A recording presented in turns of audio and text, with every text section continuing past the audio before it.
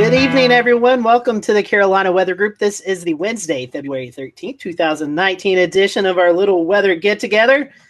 I hope you remember tomorrow's Valentine's Day, so I hope you've got those gifts ready for your significant other. We want to welcome you to tonight's program.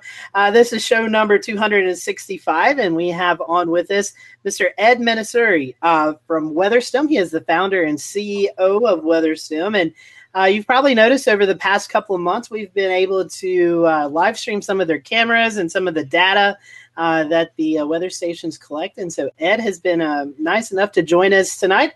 He's actually in the Panhandle of Florida, so we've caught him away from home, but he's here tonight, and he's going to talk to us a little bit about what WeatherStem does and how we all can follow the information that they bring out to all the weather folks. So if you are watching tonight, we have many ways you can do that. We are live streaming right now on Facebook Live, Periscope, and on our YouTube page. So we'd love for you to interact with us. You can send us some questions or comments, and we'll be scrolling through those feeds throughout the show, and make sure if you have any questions, we will submit them to Ed. And if you are listening on the podcast version, towards the end of the show, we'll let Ed send out some information, how you can follow WeatherStem and get information. And that way, if you're listening, you can follow along as well and maybe submit any questions you have. So it has been a busy weather day, weather news day per se. And with the latest information, I'm going to turn it over to our executive producer, James Barton. James? Scotty, thanks so much. That's right. I think we rewrote this segment about 3 times so as we wanted to give you the top 3 weather headlines, and they kept changing throughout the day. And we start with this news that came out of FEMA today that their director and their administrator, Brock Long, has resigned after about 2 years on the job. Still a lot of details not coming out just yet, but you'll recall that FEMA was an agency that was meeting just last week with the National Hurricane Center as they were preparing for the upcoming tropical season. Now, it's not immediately known why he resigned other than waiting more information to come on out officially. We will note that there have been some stories recently about an investigation into him using a government vehicle to drive between his home here in North Carolina and Washington, D.C., but that's not to say that that was the reason that he resigned, other than the government agency announcing that he is no longer their director as of today. The other big piece of government news that we're watching as it affects services like FEMA and the National Weather Service is that we are just now 2 days away from the next potential partial government shutdown. And the reason that's of interest to us here in the weather community is because if we were to enter into another partial government shutdown, workers, including those at the National Weather Service offices here in the Carolinas, would potentially go unpaid once again. So while lawmakers have reportedly come to a deal that will avoid that, nothing has been officially signed yet. So we're some 2 days, 3 hours, 40 minutes, and 18 seconds away until we get that signed on the dotted line.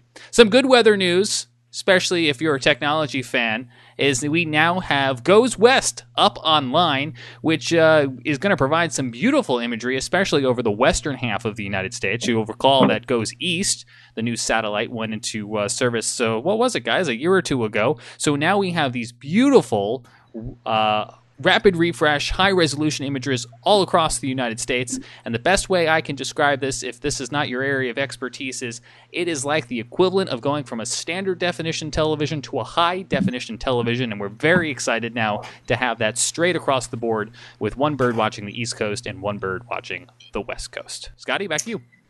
Thanks, James. You have some exciting news, Jared. I'll bring you in for just a second because I know you love this stuff. We used to have that excuse, well, we really don't know what storms are doing out over the Pacific Ocean.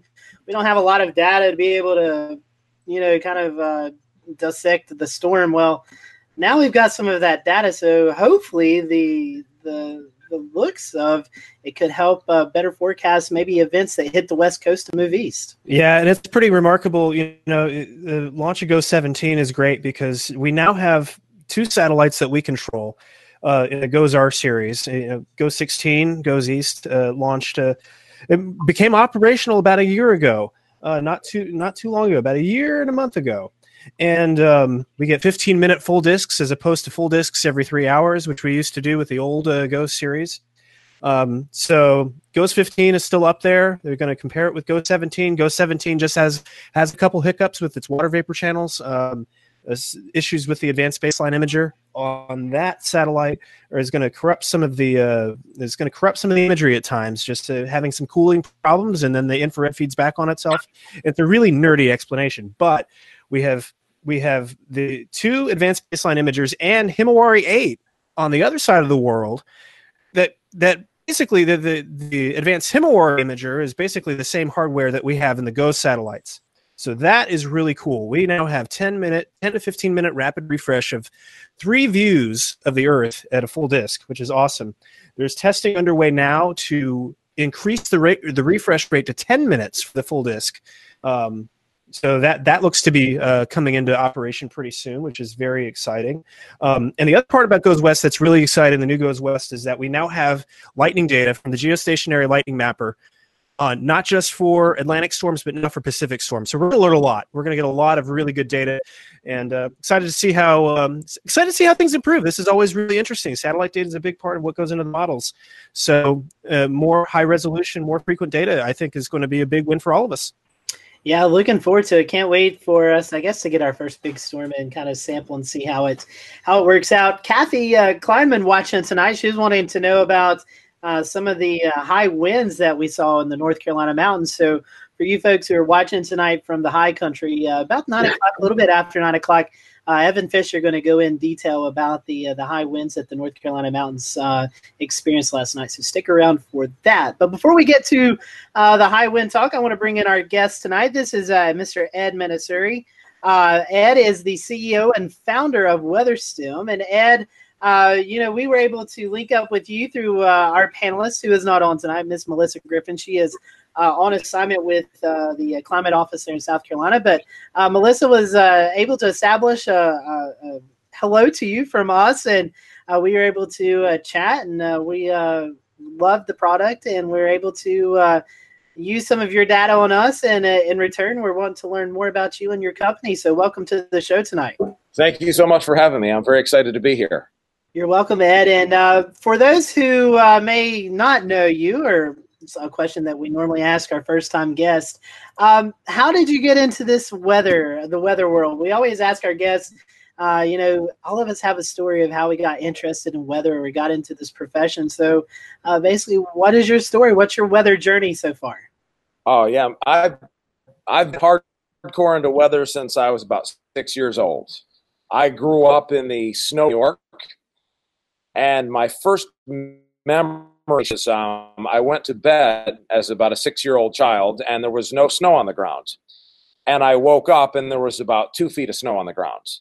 And that was just such a rush. It was just, winter activities, sledding, making snowmen, just for it to go from green grass when I went to sleep, and there's 2 feet of snow.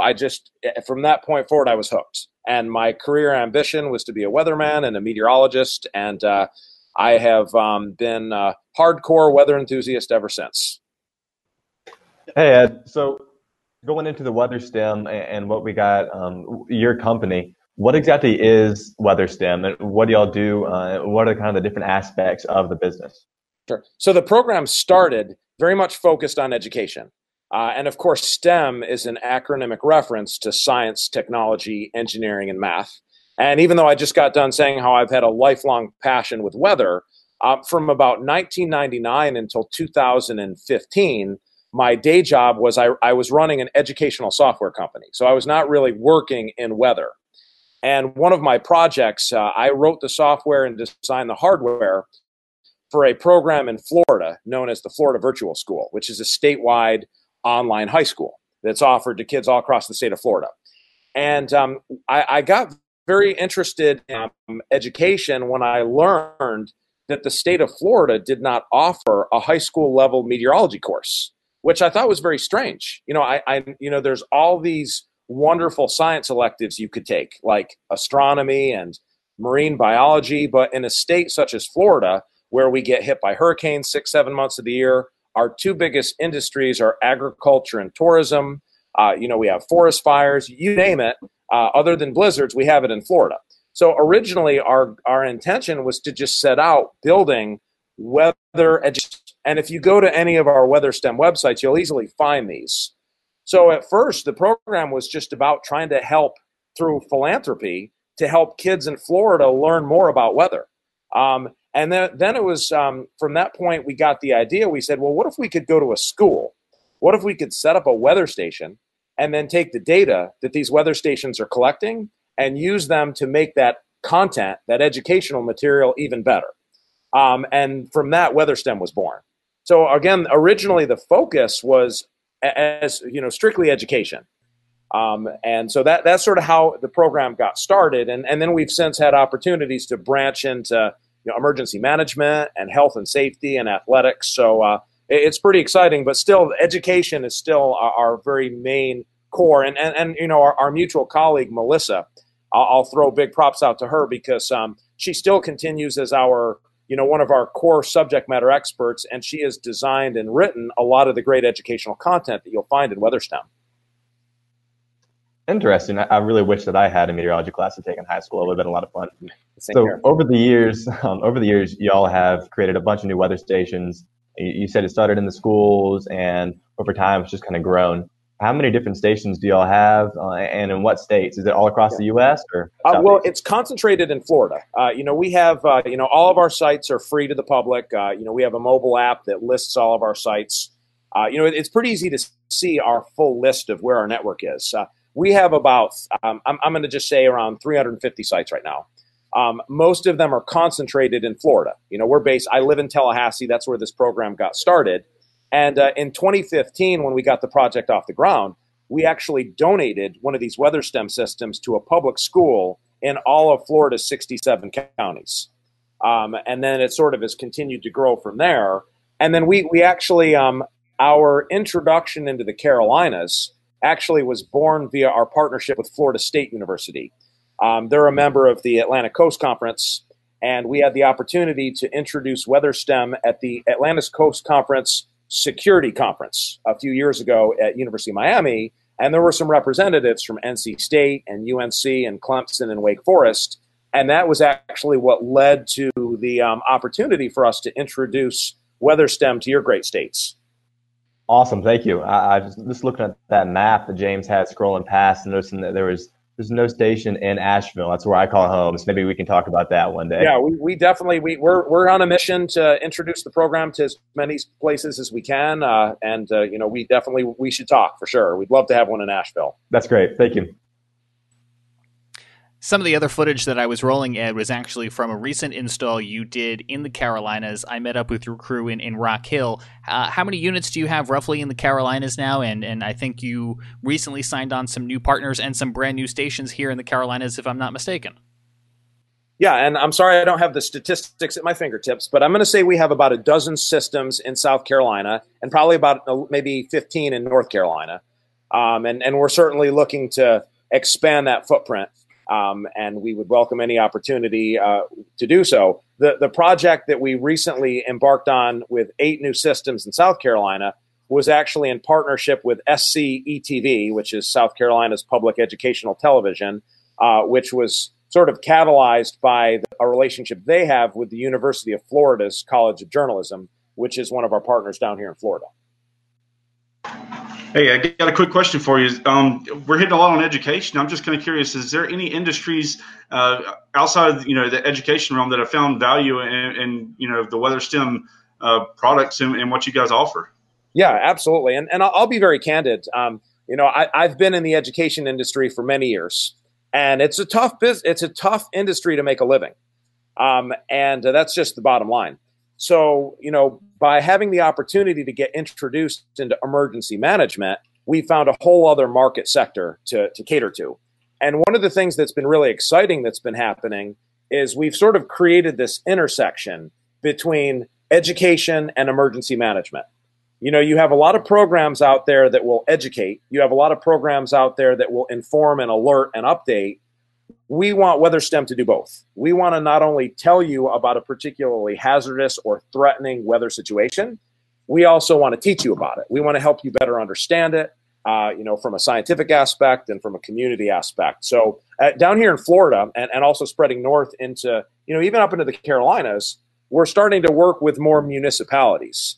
For instance, we have a partnership with Currituck County, right on the Outer Banks. We have a partnership with Guilford County and a few other counties there in the Carolinas.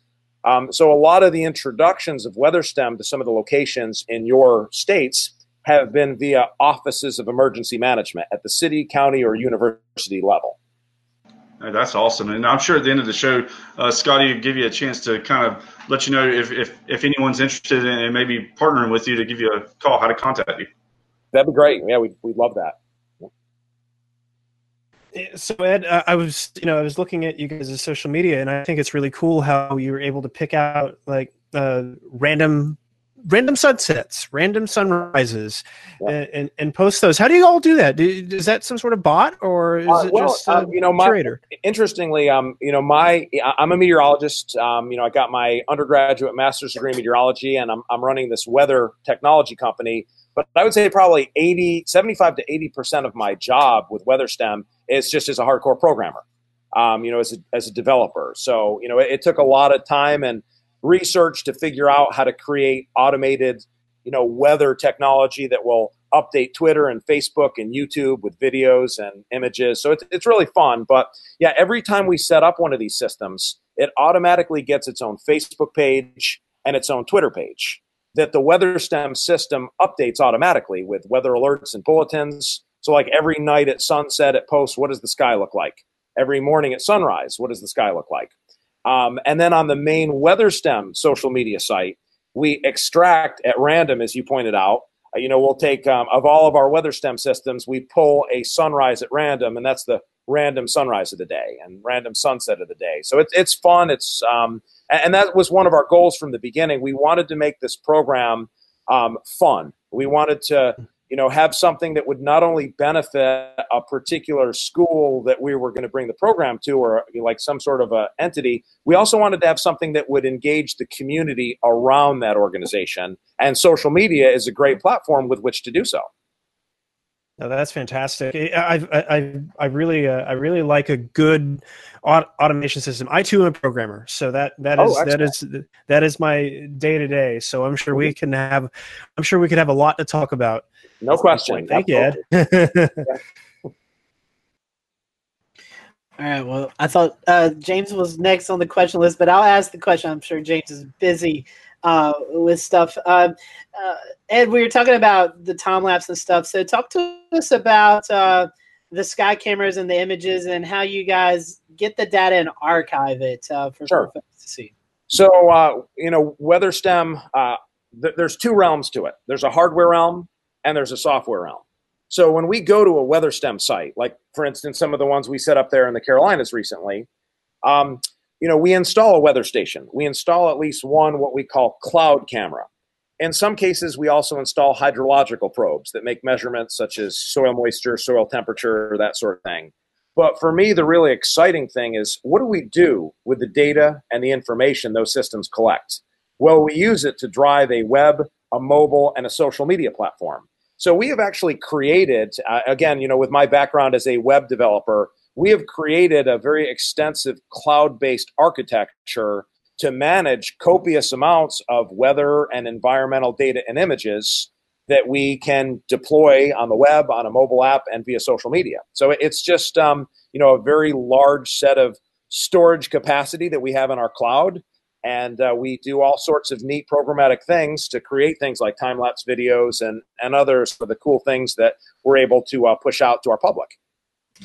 So you're talking about cool things, and I'm not necessarily saying what I'm about to ask is a cool thing, but it's something that you guys were able to document. Over the past couple of years, we've had a lot of hurricanes affect the area, but where your weather stations, where the WeatherSTEM weather stations were located, you were able to capture some of the events from Hurricane Irma and Matthew and Florence and even Hurricane Michael this past year.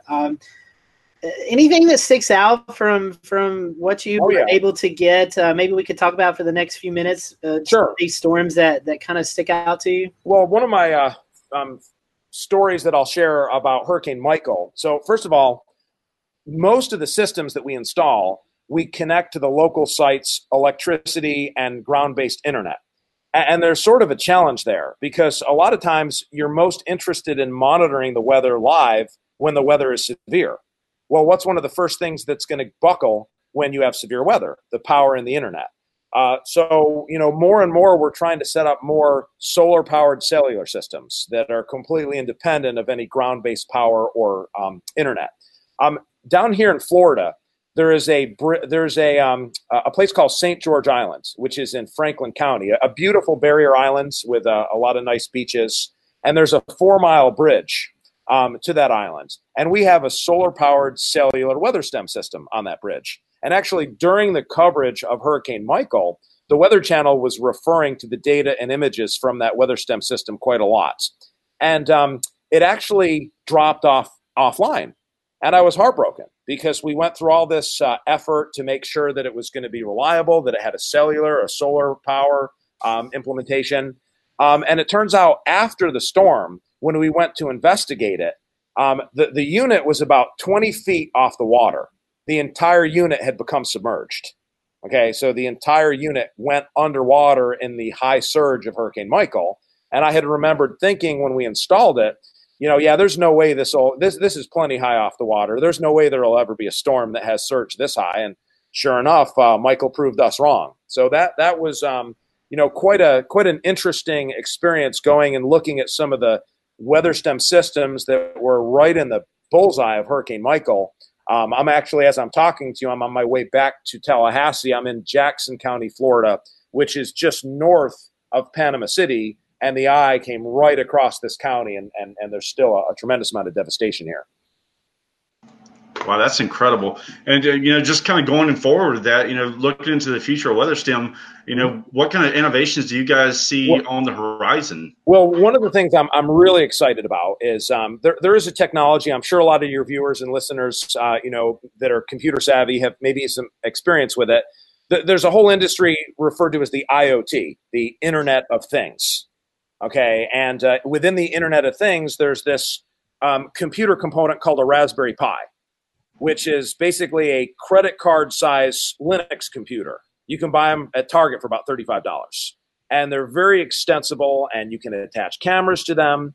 And we're partnered with some really innovative people that are actually building sensors and probes and cameras for this Raspberry Pi. And there's another platform called Arduino platform. So what we're working on is how can we deploy these weather stem systems at a fraction of the cost, that are low power, that can connect to a cellular network. Because for us, I'll share, with your viewers very candidly, we're not in the business of trying to sell weather stations. If we could afford to, we would give these weather stem systems away. Okay, we basically sell them at our cost.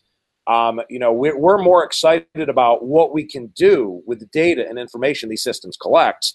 And with some of the technologies coming out of this Raspberry Pi community, I think it is going to represent a mammoth leap forward in the ability to deploy exponentially more weather probes and sensors, high-resolution cameras, in places where we would have never been able to do that for a number of economic and practical reasons.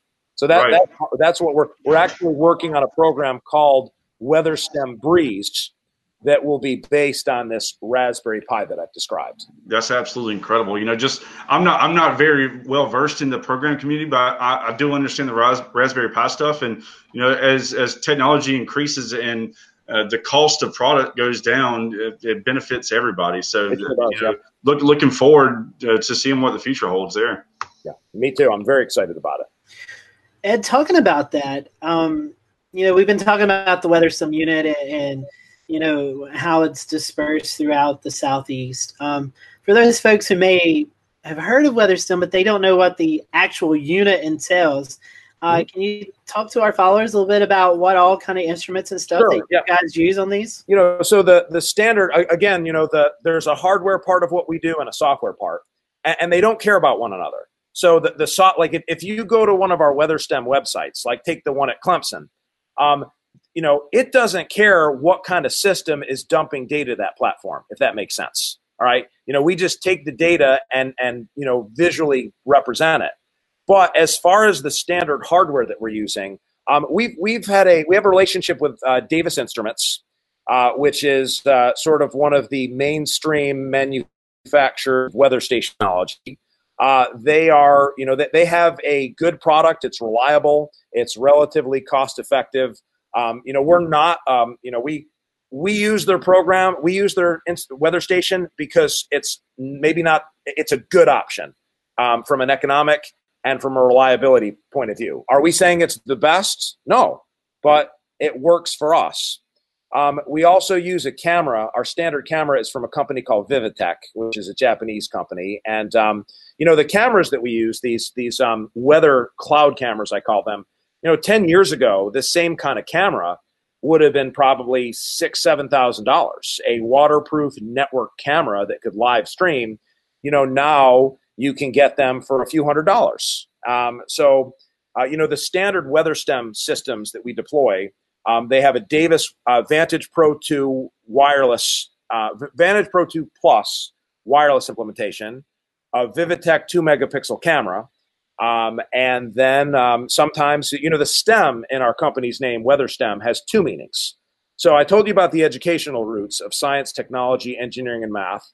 There's also an agricultural concept. STEM is in stem of a plant. Sometimes we set these things up at farms. Sometimes we set these things up in agricultural environments where we'll also off the system with hydrological probes that can make more agricultural oriented measurements. Another thing we do that's pretty cool, and I saw you had it on your video, and you can check this out at our Instagram page. We have an artist on our staff who actually paints the weather stations with the organization's colors and logos. All right. And I say, who says science equipment has to be ugly, right? And if you're implementing this program for education, if you take the standard Davis weather station out of the box, it's no disrespect to Davis, it's an ugly black die-cast plastic thing, okay? But if you paint it with the colors and logos and make it nice and shiny, right away the receptivity to it is going to be that much higher. Okay, so that's sort of the WeatherStem package. And then again, the exciting thing is, what do we do with the data and the pictures and the images that these systems collect? Well, that's really interesting, Ed. And I'm just kind of curious, what kind of data requirements, as far as the network requirements, do you guys need to be able to have your stations perform? Extremely minimal. When you're talking about the weather station itself, weather data is pretty much numerical data. So we just have you obviously need an internet connection. We need to be able to receive data so that we can display it and work with it in real time. So the weather station needs to be able to make an outbound transmission over the internet. And that internet connection can be provided via a cellular modem or a landline connection. And the amount of data, the amount of bandwidth that is using is extremely minimal. The camera is dealing with a little bit more high fidelity content. That also needs an internet connection so we can send the images out to WeatherStem. But, these days, the total amount of images that are being sent by a WeatherStem camera in one day, probably are not much different from like if you download a song or if you, send a bunch of PowerPoints via email. So the overall bandwidth requirements are pretty trivial. The networking requirements are very trivial. So it's a really easy implementation. There really aren't any security risks. Very low level as far as the technical requirements here. That's incredible. I think James is going to get in here, or Scotty, somebody. But thanks for that info. Yeah, I'm going to hop in here. Ed, what we have in a double box just next to you here on the screen is actually some imagery that you guys provided us and the rest of the world as Hurricane Michael came ashore. And I was just curious if you could share a little bit of your thoughts and emotions from that day as you were watching your own images. You had these cameras. I mean, this is obviously a situation we never wanted to happen, but it did happen, and your cameras were perfectly positioned. Yeah. Wow. Well, it was, you mentioned the term emotions, and that is a perfect term because I had emotions on so many levels. I'm a homeowner and I'm a father in Tallahassee, Florida. And, there was a time, a couple days before landfall that it looked almost with certainty that the storm was going to make a direct hit toward our county. And the situation for me as a homeowner and my neighbors would have been very, very different. So there was a lot of, I think that from a meteorological perspective, I used to think that it would be unnatural for a meteorologist to not root for a storm. But then you get older and you realize, you start seeing that, there's actually people getting hurt and people dying and property getting destroyed. So, the emotions between this amazingly powerful storm and it's coming toward an area where I live, and we have all these weather stations that are collecting these images and this data. It was difficult to find the appropriate word to describe how I felt. I don't want to say excited because that makes it sound like I thought it was a good thing that was happening. But yeah, there were a lot of different emotions going on there. Ed, speaking of Michael, and just in general with the weather stations you guys have deployed, how is the National Weather Service come in this? Do they use your data and reports? What does that working relationship like with the Weather Service? Yeah. Well, we make, from the very beginning, we've made it clear that all the data, all the images, all the videos that this program collects is free and open to the public. It's open via a web interface. We have an API. API, for your less technical viewers, stands for Application Programming Interface. And basically what it is it's a way, like if you know how to write code, or if you're teaching kids how to write code, they can write some simple computer code that pulls data from any of our WeatherStem systems. And then they can use it in their research or in their own web page. So, we made it very clear that we were not going to ever monetize this data. So slowly but surely, I think, some federal entities like the National Weather Service, like the National Hurricane Center, have discovered WeatherStem and used it in various reports. The social media part, for instance, in Mobile, National Weather Service Mobile in Alabama, if you follow their social media, a lot of times you'll see them retweet the automated posts from some of our WeatherStem systems in the Panhandle area. And you'll see that in varying degrees. So we think that's really great when that happens. Some folks from the National Weather Service have reached out to us to ask us clarifying questions like, hey, I see this WeatherStem system here measured a 75-mile-an-hour wind gust. Can you tell us anything about it? What's the anemometer height? We don't have a formal relationship with them. We have an informal, friendly relationship with them, and we're always here to answer the questions or even provide any programmatic tweaks to our platform to help make it easier for them to use the data we're collecting. If we're going to collect all that data, we might as well do our part to try to make it easier for them to work with. So you're talking about that data that's collected, and another thing that you guys do, and I know I hate that Melissa's not here to jump in and talk about this subject, but you guys also do outreach to schools, and you provide lessons and education material and stuff like that. So can you talk to us a little bit about that aspect of WeatherStem? Yeah, absolutely. And again, that was how the program got started. The program got started because it was originally focused on education. And, we have created a vast trove of weather lessons. And if you go to any WeatherStem site, there's a link called Scholar, and that will give you, access to them. And one of the really cool things that we do is we take the data from our WeatherStem systems and we incorporate it into the lessons. So if you're learning something like math, if you're learning like statistics or some other sort of thing like that, you're working with live data instead of data that was made up by who knows who knows when, who knows where. And again, I give all the credit to Melissa. She has sort of been our pioneer in writing and storyboarding a lot of that content. And we've also created a full year high school level meteorology course that's aligned to the next generation science standards. That's awesome information, and I know a lot of folks enjoy that, and we are very happy to be partnered with you all in showing the information and the data that's collected in these webcams. And we're also very thankful for the opportunity of looking at some of that education material as well. And as we go throughout the year, something we're going to do here on the show is going to be little weather breakout segments. And a lot of us panelists are going to use that material and kind of do a 2-3 minute weather or science talk during our podcast. So that's something that we're looking forward to. So we're coming up close to the 9 o'clock hour, Ed. There's one more thing I wanted to ask you before we kind of transition towards our next topic. But you mentioned you guys have a website, a mobile app. What's the best way that folks can follow you and get your data, the data that's released? I know you're talking about the website. I know each individual weather station has a social media site. So tell us some of those outlets and maybe how we can download the app and stuff like that to get information from your weather stations. Sure. So weatherstem.com is our website. and that sort of provides a gateway to some really useful resources. We have another platform we've created very recently called OrangeStem, which can be described as a really cool WeatherStem dashboard. So orangestem.com, weatherstem.com, WeatherStem on Facebook, WeatherStem on Twitter, and I'm very easy to get a hold of. My email is just ed@weatherstem.com. I welcome people to reach out to me, ask questions. I'm pretty fast at responding. So it's pretty easy to get a hold of us and to follow us and to get access to some of these resources that we're making freely available to the public.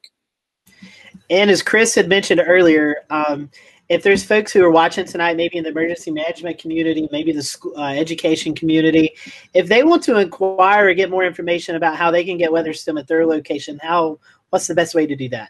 Well, at our website at weatherstem.com, there's different channels for if you're in emergency management, if you're in education. It's very easy to fill out a contact form that will come to us, or send an email to ed@weatherstem.com. Would love to hear from you. I'll respond to you personally and drive the dialogue toward helping us help bring this program to your community. Hey, Evan, you were talking about Asheville. We need to get some folks at UNCA to get on board and get us a weather station up there. I've already been brainstorming the whole time y'all have been chatting about where it could go and all this good stuff.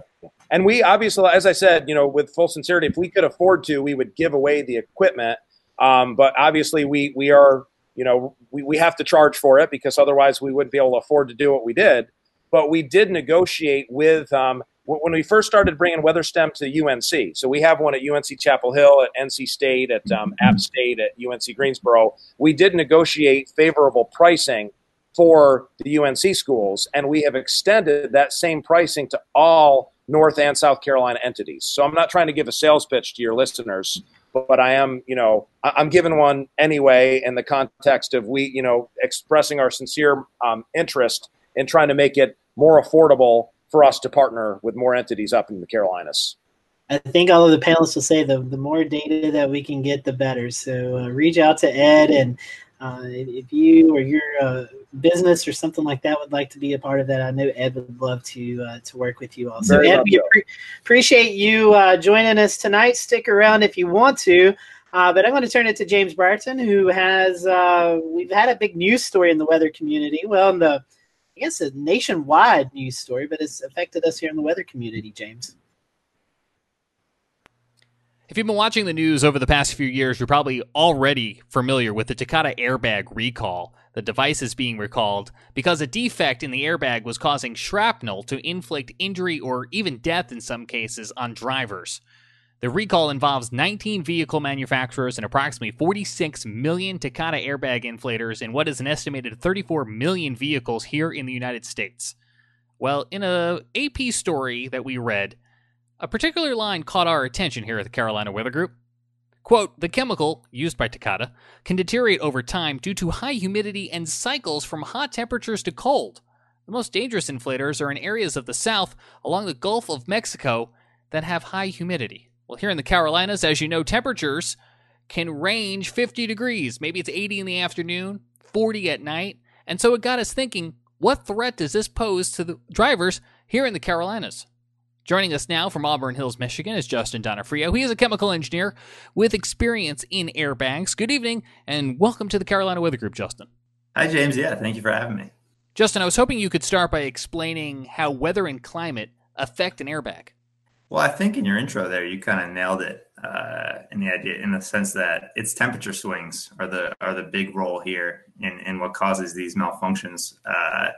When the recall started en masse back in 2016, zones in the South were kind of targeted because of said temperature swings. When those inflators are exposed to temperatures that range, during the day from the 70 to 80 degrees Fahrenheit range, and then at night swing back down to the below freezing or even 40 degrees Fahrenheit, that's when you get those malfunctions. That combined with a very long period of time, that's when you should start being concerned. Justin, could you explain for us what's going on inside the airbag and how it got us to where we are today? Oh, for sure, yeah. So in Takata's case, it's a chemical called ammonium nitrate. Ammonium nitrate is the fuel inside those airbags. It's what inflates the airbag when you get into a crash. And the thing about ammonium nitrate is that it's hygroscopic. What hygroscopic means is that it has a propensity to just pull moisture vapor out of the air and gain weight. So if you took a little piece of powder of ammonium nitrate and left it on your table, it would slowly gain weight as moisture vapor is kind of pulled into it out of the air. And that changes its form, and when ammonium nitrate is used in an inflator such as Takata's airbag inflators, if the form changes, that's when you start getting that inflator performing erratically. And in the case of Takata's airbags, the unfortunate, deathly explosions. Should people living in the Carolinas, in the South, be concerned about this potential defect in their airbag? James, I would say that you should be concerned if you receive a recall notice. If you get a recall notice saying you should replace one or more airbags in your vehicle, do not ignore it. Do not ignore it. Go to your dealer, your auto manufacturer, and get it replaced as soon as possible. And if no kit is available in your area, have the dealer order one for you and have them remove said airbag from your car. No airbag is definitely safer in this case than having an airbag. That being said, if you don't have a recall notice, do not worry. The government, NHTSA, is taking care of these cases on a case-by-case basis. The vast majority of other competing airbags are safe. And so I would just caution the public to make sure that, if you have a recall notice, make sure that you get that thing changed as soon as possible. Justin, thank you for your time. And for those of you at home, find out if you have a recall. You can visit NHTSA.gov to learn more. That's NHTSA.gov. If you do have a recall on your vehicle, contact your local mechanic or your local dealership to inquire about getting that repaired. And we have even more of our interview with Justin Donofrio. It will be available in an extended version coming soon on Facebook and YouTube, but immediately after our show, it'll be our first piece of exclusive content available to our Patreon viewers. So if you'd like to support the Carolina Weather Group and the content that you see here, check us out on Patreon because our patrons will be getting first dibs on that extended interview. Let's bring back in the panel now as we come up on the 9 o'clock hour and transition into our Weather Roundtable. Here once again, Scotty Powell. Thank you for that, James. Interesting information there. Jared, we were privy of some information that came out earlier today. I know it got me excited. Chris there that lives in Columbia excited. We know for previous years, we've talked about it on this show, that the radar coverage in Western North Carolina, the portions of Northern South Carolina into the Piedmont of North Carolina, just doesn't have the best radar capabilities in the lowest levels. Well, the government passed a law a couple of years ago talking about how major metropolitan areas, Charlotte was mentioned in that, needs adequate radar coverage. So a case study and some information has been shared, and we got some release information on that, Jared.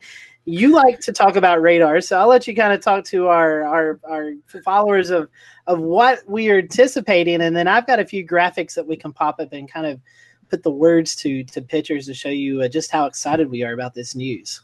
Yeah, absolutely. I'm going to take my screen full here. I'm going to show you guys just a brief little primer about what's going to happen here, because this is super cool.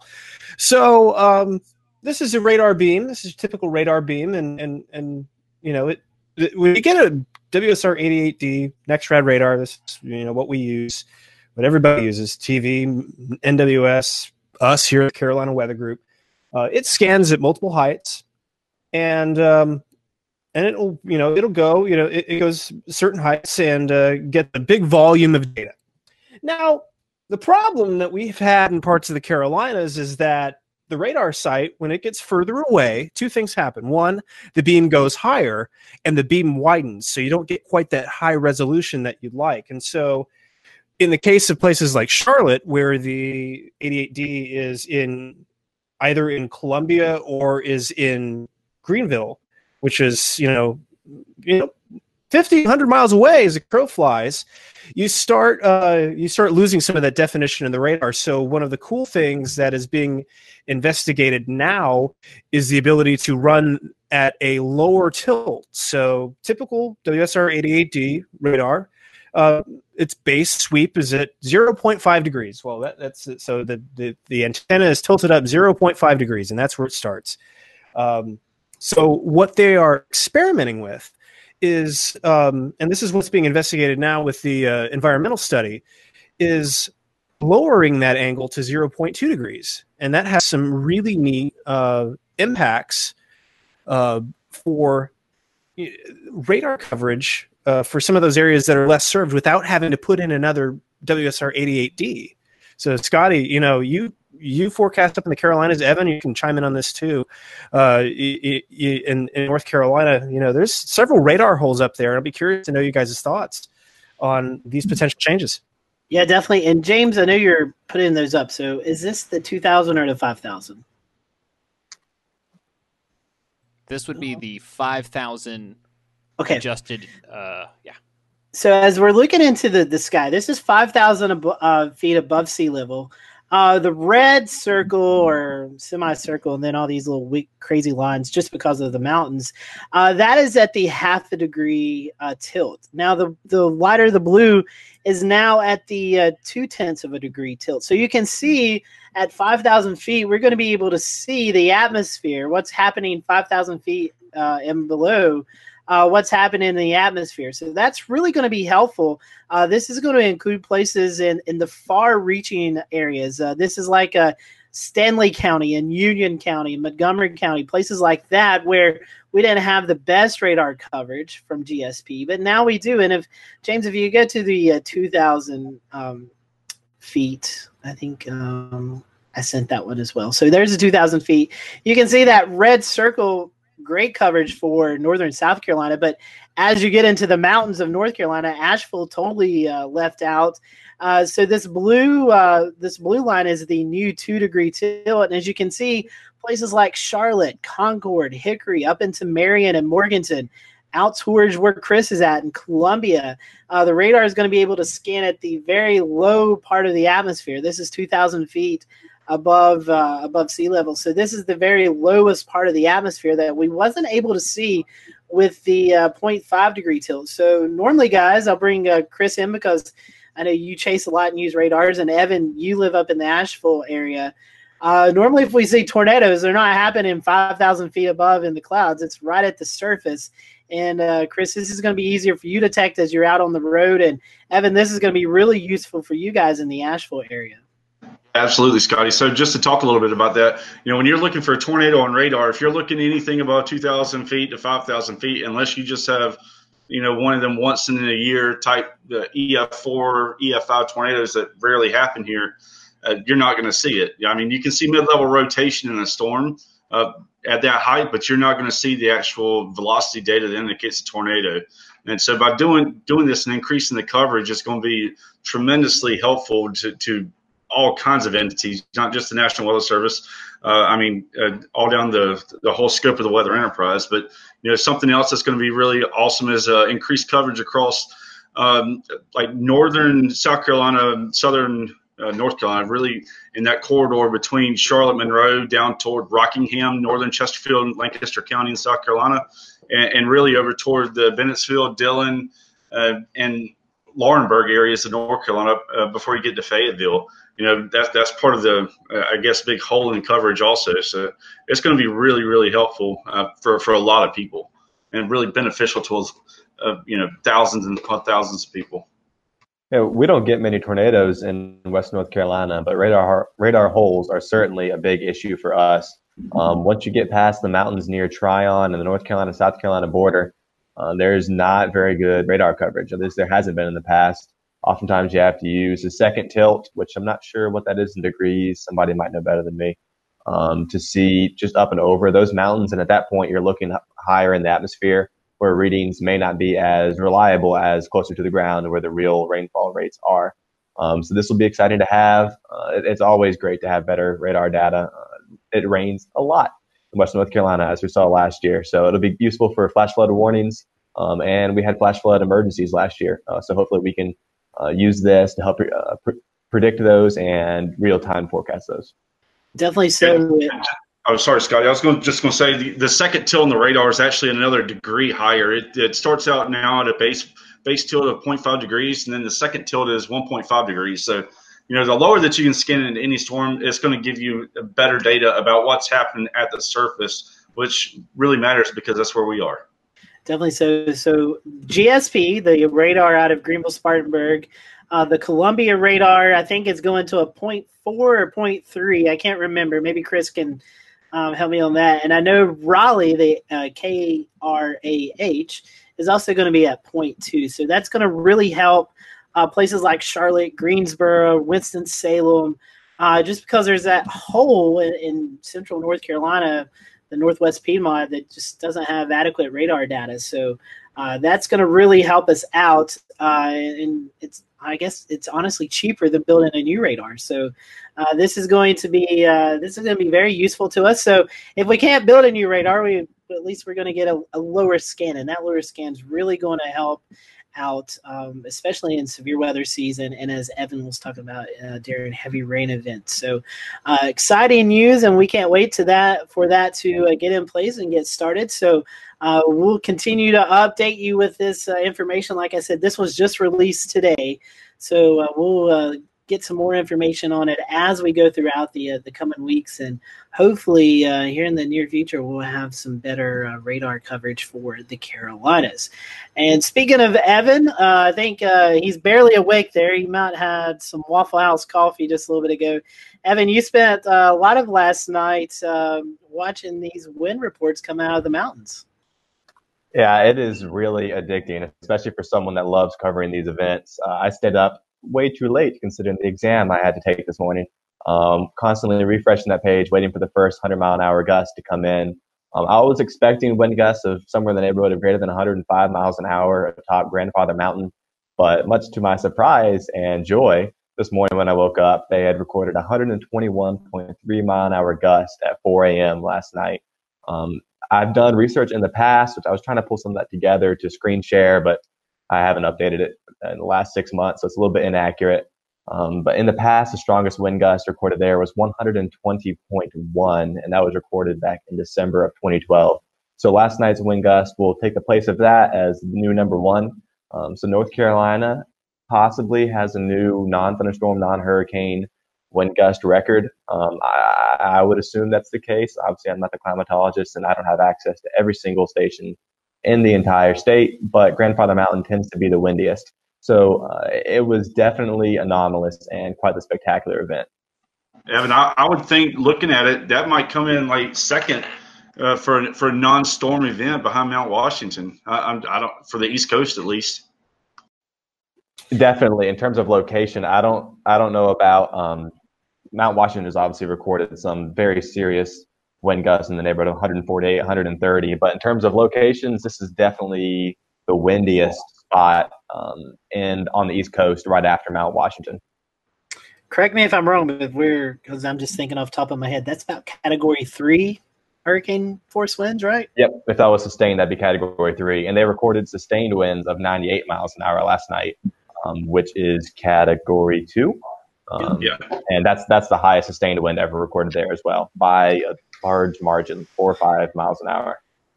And so it's crazy what those cold fronts do as they move through the mountains of North Carolina. And so speaking of cold fronts, we had a cold front yesterday. Chris, you were out chasing. Anything interesting before we kind of transition into how wet it's going to be around here in the next few weeks? Not really. Went out yesterday afternoon, went over toward Augusta, went over to North Augusta, waited for the little broken line of storms to approach. And as the storms began to approach South Carolina, they really started to lose some dynamics that were present back into Georgia. I know there was a couple tornado warnings back into Georgia around the Atlanta area. But, as they approached the Columbia area, we had the wedge in place yesterday morning. And so the conditions were not quite as primed for severe storms. And, as the storms really rolled into North Augusta, they started to become undercut by cold air aloft getting mixed down to the surface. And that was where we, started getting some of these really, really strong straight line wind gusts. I know I saw some isolated, minor damage reports, like trees down across the road on a power line. I think I saw something about a carport was maybe blown away or something like that. So, really light construction, but nothing too crazy yet. Give it another couple months, maybe. And Jared, I'm not sure the distance between Charleston and Charlotte, but I want to say it's maybe 250, 200, 250 miles. Yeah, somewhere in there.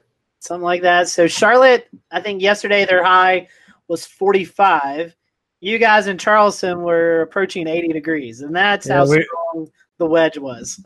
Yeah, we were at 76, and we probably would have gotten to a record high had it not been for a stubborn fog bank. It just didn't want to mix out in the morning. We had dense fog. We had a dense fog advisory issued the night before through about 10 o'clock, and then it didn't leave. So that dense fog advisory got extended once, and then twice, and then a third time before it was finally axed. But yeah, that fog was pretty. Tenacious yesterday, and it kept us from riding another record high. This month. We've already had 3 this month, so hey, what's 4 between friends? But we'll just have to wait to see if that happens again. But yeah, that wedge was that was a tough one to forecast. There was a lot of very, very upset meteorologists in the Carolinas. There was a lot of busted forecasts yesterday. Let's just say that. A lot of busted forecasts, especially on the temperature range. So, Jared, you were talking about the warmth that kind of transitioned to our last weather round table discussion tonight. It looks like, honestly, winter is really nowhere to be found. We may have a few surges of cool air move into the area, but looking over the next week, 2 weeks, it looks pretty warm and wet around here. How's it look there at the coast? We'll go from the coast all the way up here into North Carolina. Yeah, warm and wet is the rule. We're going to stay well above normal for at least the next 7 days. We've got some, and we're going to be unsettled. You know, we're going to be kind of on the periphery of that wet, very wet pattern. As James has got the WPC QPF up there, we're going to be kind of on the periphery of that. We're not going to quite see the heaviest rain here along the coast, but we're still going to have periods of unsettled weather. You know, I think some of us are rooting for winter just so the groundhog can be wrong. But beyond that, you know, it really just looking at some of these, just looking at some of the long-term, some of the long-term forecasts here.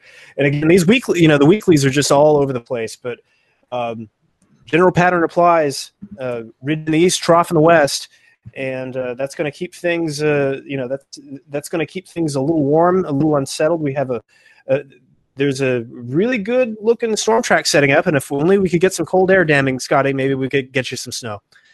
Yeah, it looks interesting. Next week, possible. Depends on the high pressure where it sets up next week, but we're in that storm track. But if you could get some wedging in, I guess our concern would really be ice more than snow, but definitely possible. Chris, there in the Midlands, South Carolina, you start to inch up in the rainfall category. And then, Evan, I'll let you kind of talk about what the rainfall is going to be like here in Western North Carolina. Yeah, Scotty, just looking at the next couple of weeks, we're going to stay in this active pattern with the southern branch of the jet, just, you know, feeding moisture in from the Gulf. But, I'm ready for spring. I'm not going to lie. But before I shoot over to Evan, I want to get y'all's thoughts on something. We all play fantasy football, or at least a lot of people do. But what about fantasy weather? Have you guys seen the new weather app, Weather Battle, daily weather forecasting, fantasy style? Yeah, that's been around for a few months now. I remember Steve Miller at WTT. That's his thing, and you know, Steve is prominent in the Radar Scope community, and this is a little thing that he set up. I haven't played.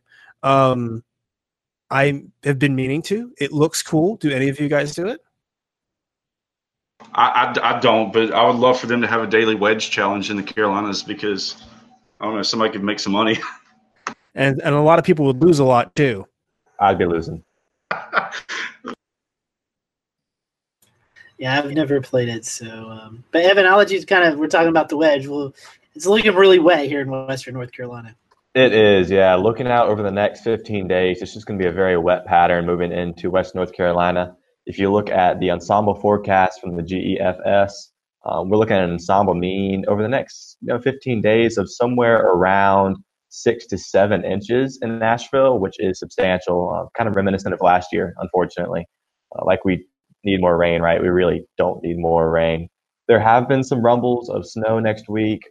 Scotty mentioned it, and there's a little bit of support on both the GFS and the Euro ensembles. But it's nothing worth freaking out about yet. Matter of fact, that support has really gone down over the last 48 hours.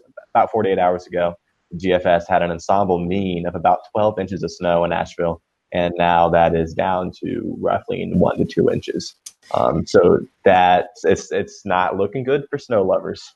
Yeah, we're right on this battle line. And if you have friends, or maybe if you're tuning in tonight from Virginia North, it seems like that's where the cold air is at. And once you get into North Carolina, it's kind of the transition zone to more warmer temperatures per se. So we'll have to watch and see how strong we can get that high pressure to our north and how much cold air we can get wedged in here to see if we have any winter weather potential. But unlike Chris, after last week, I'm about ready for spring to get here, even if that does mean the groundhog's right, which I hate to admit. But hey, bring on the warmer weather. So we appreciate you watching tonight. Next week, we're going to be having with us Mr. Brian Brett Schneider. He is a climatologist for the state of Alaska. And for whatever reason, I've really become to love the state of Alaska. So I'm really looking forward to next week and talking about the different Alaskan weather. I mean, it's extreme up there from warm to cold and all these snow events. And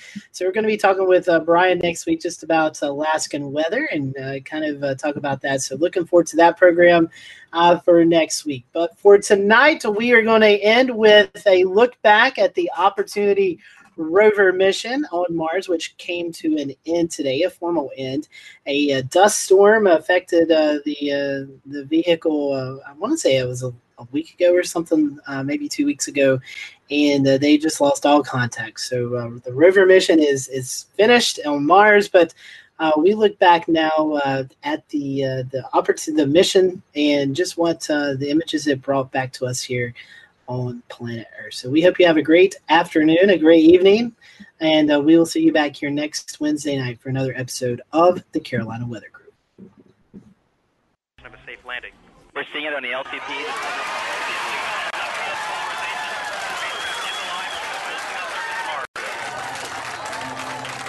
Very strong on LTP. Opportunity hit a hole-in-one when she landed. The airbag system rolled into the small crater called Eagle Crater. And when the rover first turned on its cameras, it saw that the rim of the small crater was lined with exposed bedrock.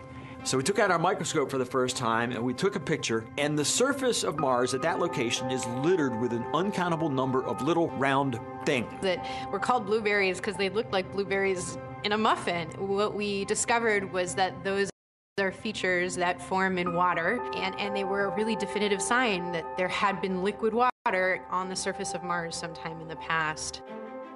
You know, after we left Eagle Crater, we went to Endurance Crater, and that's the crater we drove down in. And there we did what the geologists call an in-sequence stratigraphic section, which is essentially reading the chapters of the Martian history book in reverse order. That rover became a stratigrapher. First time you had a stratigrapher on Mars. We knew we wanted to go after Endurance to Victoria.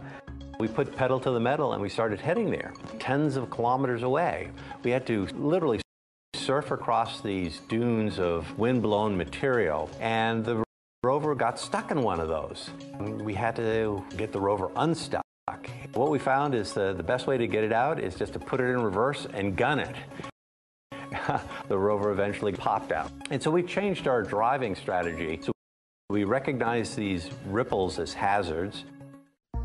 We get to this giant half-mile diameter crater, Victoria Crater, and we want to figure out, gee, how can we go into this thing? All of a sudden we got high-rise images. We could see the rover in the image. And that was the very first image that we got from space showing one of our rovers. We spent a year scouting the edge of that crater to decide where we wanted to go in to get the best stratigraphic section. We found a place to go in, and we drove down in, and we spent about a year inside Victoria Crater.